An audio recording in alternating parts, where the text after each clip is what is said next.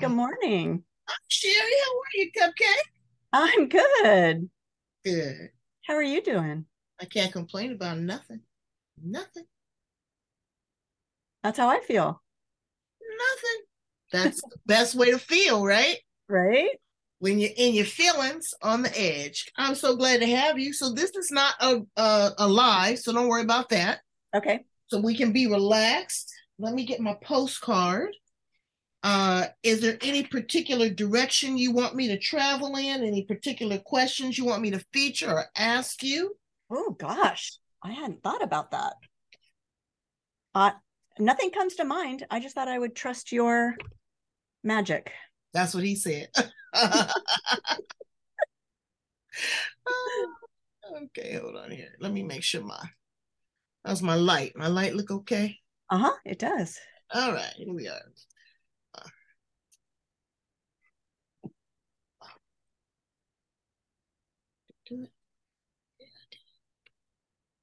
Get my Woman King. Did you see that movie?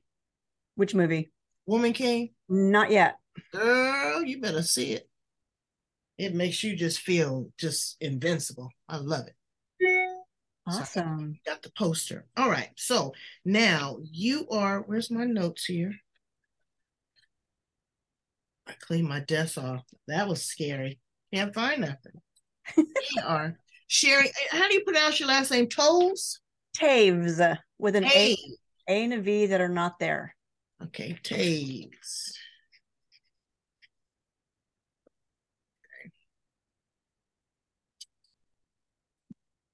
So you are a psychotherapist, and you also work with people in the grief recovery.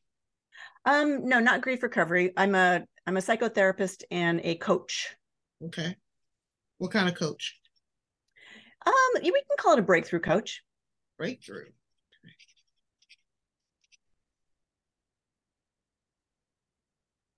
You get your coffee mug. I did get my coffee mug. Okay, good. May it run over with good things. Oh, thank you. All right. So before we get started, Sherrie Toews, I want to make sure that was it Toes? Taves. Taves. Okay, I'm sorry, Taves. Spelled it out wrong. Did you spell it phonetically? Taves. Taves. I got you. All right. Well, Sherrie Toews, I want to make sure that I have your authorization and consent to edit, record, and distribute this podcast on behalf of my company, ALM Enterprises, a Good Person Production. Are we good with that? We are good with that. Good. Let's gather a little energy. Let's close our eyes and just collect some space. Make sure we're in the same place. We're on the same page. That Mm. our message is easy and it's free flowing and it's clear and it's concise and it's powerful. That it lands upon the ears that need to hear this, within the hearts that need to feel it, and within the hands that need to hold it.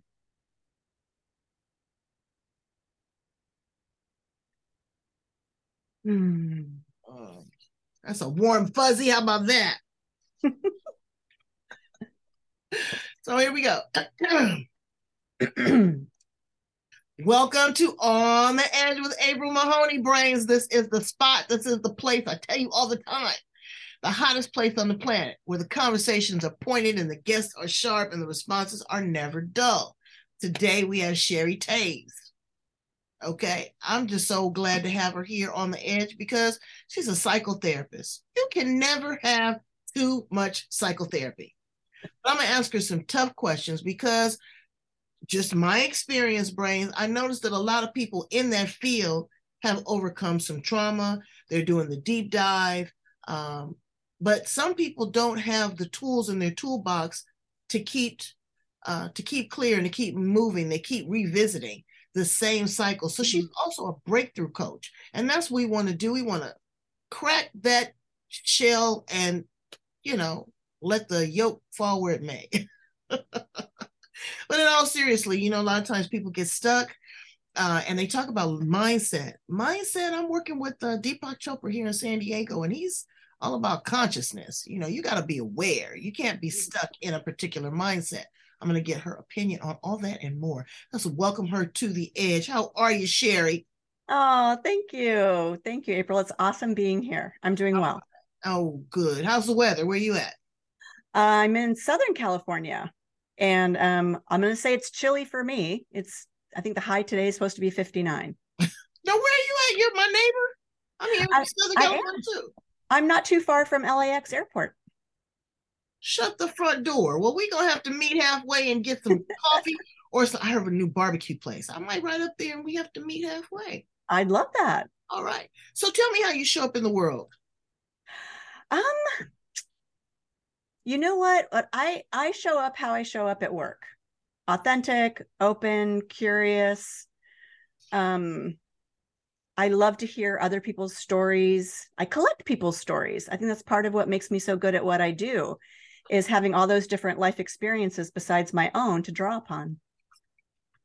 Well, it's wonderful, but helping people color in the white space. We're just all a mixed bag of nuts, especially after COVID. People are still thawing out. For sure. COVID cracked open a lot of people.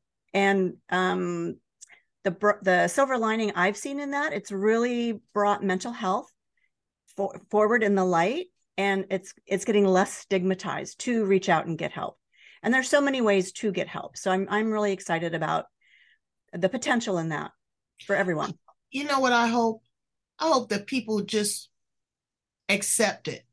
If you are a person that is going through, we all have meltdowns. Okay. So if you're going through some anxiety, some stress, some depression, you got some strange 4 or 5 people talking to you, and you can't get your head around what's going on, you're manic depressive, kind of ups and downs, you know that something is not right.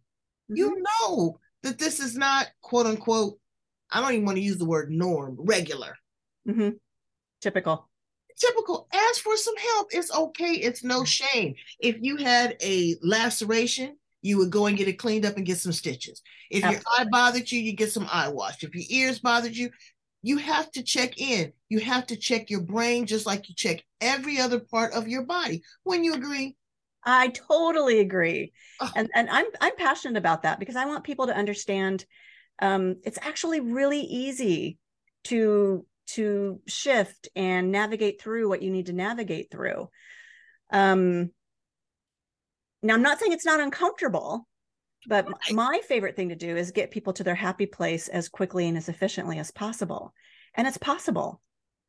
But do they know where their happy place is? I mean, I don't want to be like the bone of contention here, but people don't even kind of know what it is that they want anymore. And so if they've come from dysfunction, they don't know what function looks like to them. They don't. However, everyone most people who I work with, they have a goal in mind. Okay. It might not be the goal that they get to. They might find a different happy place along the way. But most people who come to me have some sort of goal. They're up to something. What do you think is the best way for us to kind of self-evaluate? Should we journal? Should we just gauge the pulse of how people receive us around us, like our family members or our co-workers? Sometimes we can be a little out of sorts and not even realize it ourselves. I love that question because what I would challenge everyone to do is start listing and journaling about what are you tolerating? What are you tolerating, right? That the way your best friend treats you, the clutter on your desk, right? Even the ankle biters, right? The clutter in your car. So look at what you're tolerating, because when we tolerate things, that drains our life force. Exactly. But also how you respond. I woke up on my birthday and I made a statement to myself. I said, April, it's about how you process things. It's about how you respond. You have a choice. Allow yourself that 30 to 45 seconds, count backwards from 5, take those deep breaths. I mean, the breath is everything. When you have a baby, breathe. When you're stressed out, breathe. When you're doing exercise, breathe. The breath is the gift. Absolutely. And people don't take the time to do a deep inhale anymore. They really don't. And it's unfortunate because they're missing out on so much, all this anxiety and a rush to judgment and a rush to react. It's not healthy. So I took my own advice. I lost my keys. I was down in Venice Beach, hanging out. and lost my keys on the beach, and I had to get back to San Diego, Sherrie. Wow. I had to get towed 132 miles. But what I said to myself, it was 2 days after I had made this promise to myself. I said, what are you going to do? Are you going to act ugly and nobody wants to help you? Are you going to have a total meltdown and sit here and cry? Or are you going to get on the phone and look at your resources and see how you can get back to San Diego? And when I took that time to kind of logically work it out, it worked. So it's a step process. What steps do you encourage people to take when they're trying to, just trying to calm down? Use stop and breathe. That's going to be the first thing you want to do, because you want to interrupt those chemicals, the cortisol, the adrenaline. And then ask yourself, what am I feeling? Right? We don't want to avoid that. And then it's really helpful when you ask yourself, what are you feeling? And then ask yourself, how come that makes perfect sense? Okay. Because then that connects you to the rational part of your brain, right? It's like, oh, I'm feeling mad and frustrated. I lost my keys.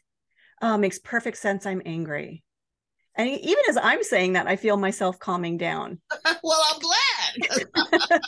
And then so at first I had to talk myself to that place. I was not calm. I was ratcheting it up. Of course.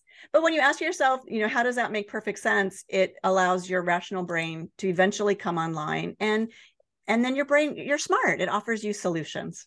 I know. And don't you love pleasant people? I love pleasant people. You go somewhere and, oh, man, or they take responsibility for their actions. Oh, yes. Mrs. Mahoney, I'm so sorry that that your steak wasn't cooked properly. Let me take it back, or let me give you a credit on your bill. But when you got that person with the eyes rolling and the neck and all that kind of stuff, or cut you off, right. That's another thing I learned when I was in China. Mm-hmm. When the people blow the horn, they wave and they're friendly and they smile at one another. And I asked my driver, I said, what is up with that? He goes, because you have avoided a conflict.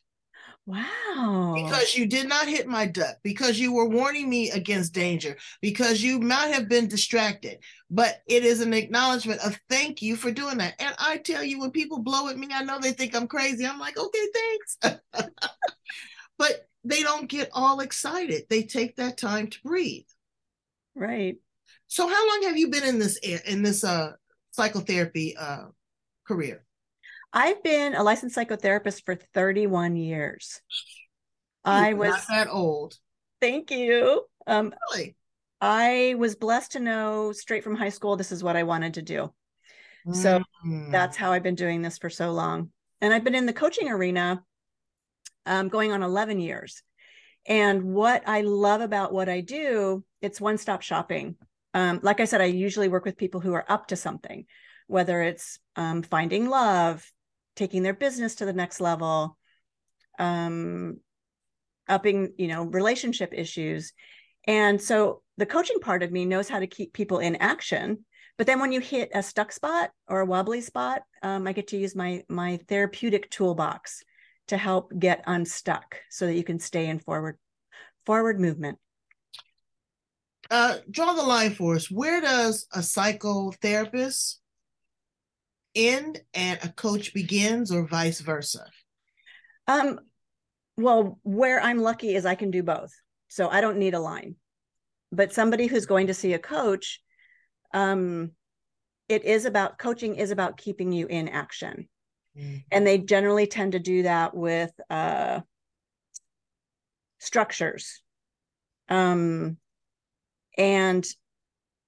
in psychotherapy, I have a lot of training in trauma. So I'm not afraid to go into the deep, scary parts of what need healing. And there are coaches out there who have training in some of those modalities, but that's not generally what they do, in my experience. Because a lot of times people don't know, okay, what do I really need a coach for? And I just, in my opinion, I haven't had very many. I've been fortunate that I've been able to have mentors. But as far as the coaching is that they keep you on track, they keep you accountable. You have to stay focused. They have a set of rules or guidelines that they encourage you to follow. They encourage you to document your process and document where you are at each stage of the game. Where I would think if I was going to a therapist, and again, this is the world according to my brain, is that, I would need a little bit more, maybe understanding, compassion, tools to get where I want to go, to understand and define where I want to go, to feel comfortable, to have some breakthrough moments. So it's all about you, Brains, but those are just a couple of suggestions that when you're looking to decide what you want to do to take yourself to the next level. Mm-hmm. Because people want to do that. And so many times, though, I find also, Sherrie, people want to go to the next level, but they're not content. That's not their happiness. They're constantly chasing that happiness high. Mm. Don't you think contentment is very important as well? Oh, contentment and peacefulness is the cornerstone of a happy life, for sure. So let's have some fun questions about Sherrie. Okay. Okay. If you were a flower in the garden, what flower would you be and why? I think, the first flower that came to mind is a plumeria. I mostly grew up in Hawaii, and plumeria trees are everywhere. And they're just such a simple, beautiful flower, and they smell really good. If your words had an odor, what would they smell like? Oh, chai tea. Ooh, nice and spicy. I like that. And somewhat comforting. That's right. That's right. And really good if it's iced. If you were an appliance in the kitchen, what appliance would you be? Oh, that's a fun question. You know what? I'd be a garbage disposal because really? Yes, let me tell you why. Because garbage disposals get rid of what you don't need quickly and efficiently. And they grind it up, right? That's pretty good. I always say that I would probably be the spice grinder because I like to chop it up and make it spicy. That's cute. If you could time travel, where would you land? You know what? I think I would. I don't know what. Well, we add 2053, 30 years from now. I would love to see the life my son created for himself. Oh, wow. That's pretty neat. That's pretty neat. That'd be fun. What are 3 things, your guilty pleasures, that you absolutely cannot live without? Oh, Mexican food.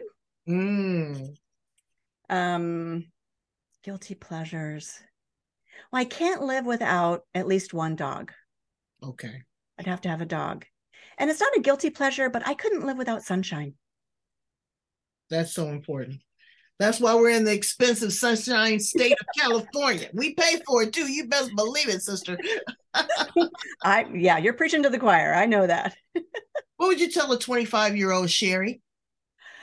25-year-old is keep persevering. You're not only are you going to get there, but it's even better than what you can imagine. That is great. That is absolutely great. So are you having any current offerings with your program, or your coaching program? Are you consulting with people? Are you speaking? Where are you at in the space right now? People can find me on Instagram at Effortless Momentum. And my website is effortlessmomentum.com. On Instagram, I'm talking about resilience and how people in their daily activities and habits can create your own zestiness, your own resilience, so that you can be in ease and flow. And I've got a program about that on my website. And you can also sign up for a free 30-minute consultation if you want to find out about working with me. And in closing, can you give us 2 or 3 great takeaways that, to, again, adjust our mindset, to make us just kind of have a little bit more ease and flow? What would be some tips that you might give a coaching client? I'm going to go back to emotions because it's so foundational to being able to respond, to your point, April, versus being reactive. And the tip would be is to take a beat, ask yourself, how are you feeling? And how does that make perfect sense? Just that one little baby step of making friends with your emotions can help you be in forward momentum. And self-care. it is a lot of bang for your buck for resilience, right? Getting enough sleep, hydrating, getting a little movement. And so often that's the first thing to go for people, especially if they're, you know, parents and full-time job. So a lot of bang for your buck in those two things. Well, we want to bang for our buck and we want to connect with you. I just love your voice tone and your smile and your presence. It feels very comforting. It feels like a person that I can open up to easily and speak to easily. And that's what we want. We want ease and comfort. And we want to be nice brains, and we want to connect any way we can here on the edge with people that with conversations that are pointed and super guests that are sharp, responses that are never dull. Take care of yourself. Right, Sherrie? Yeah, absolutely. Thank you, April. All right. Thank you so much. Talk to you later, brains. Now, I am having a time here, so hold on just a second. Sure. I don't know why it's acting up. So, Sherrie, we also need to talk about healthy relationships and establishing some boundaries. I think that's very important. Now, you were telling me about, online dating. I had a young woman that came on my show as a guest. She taught me so much. I've been married 38 years. I know nothing about online dating, catfishing, all of these other nuances when it comes to that.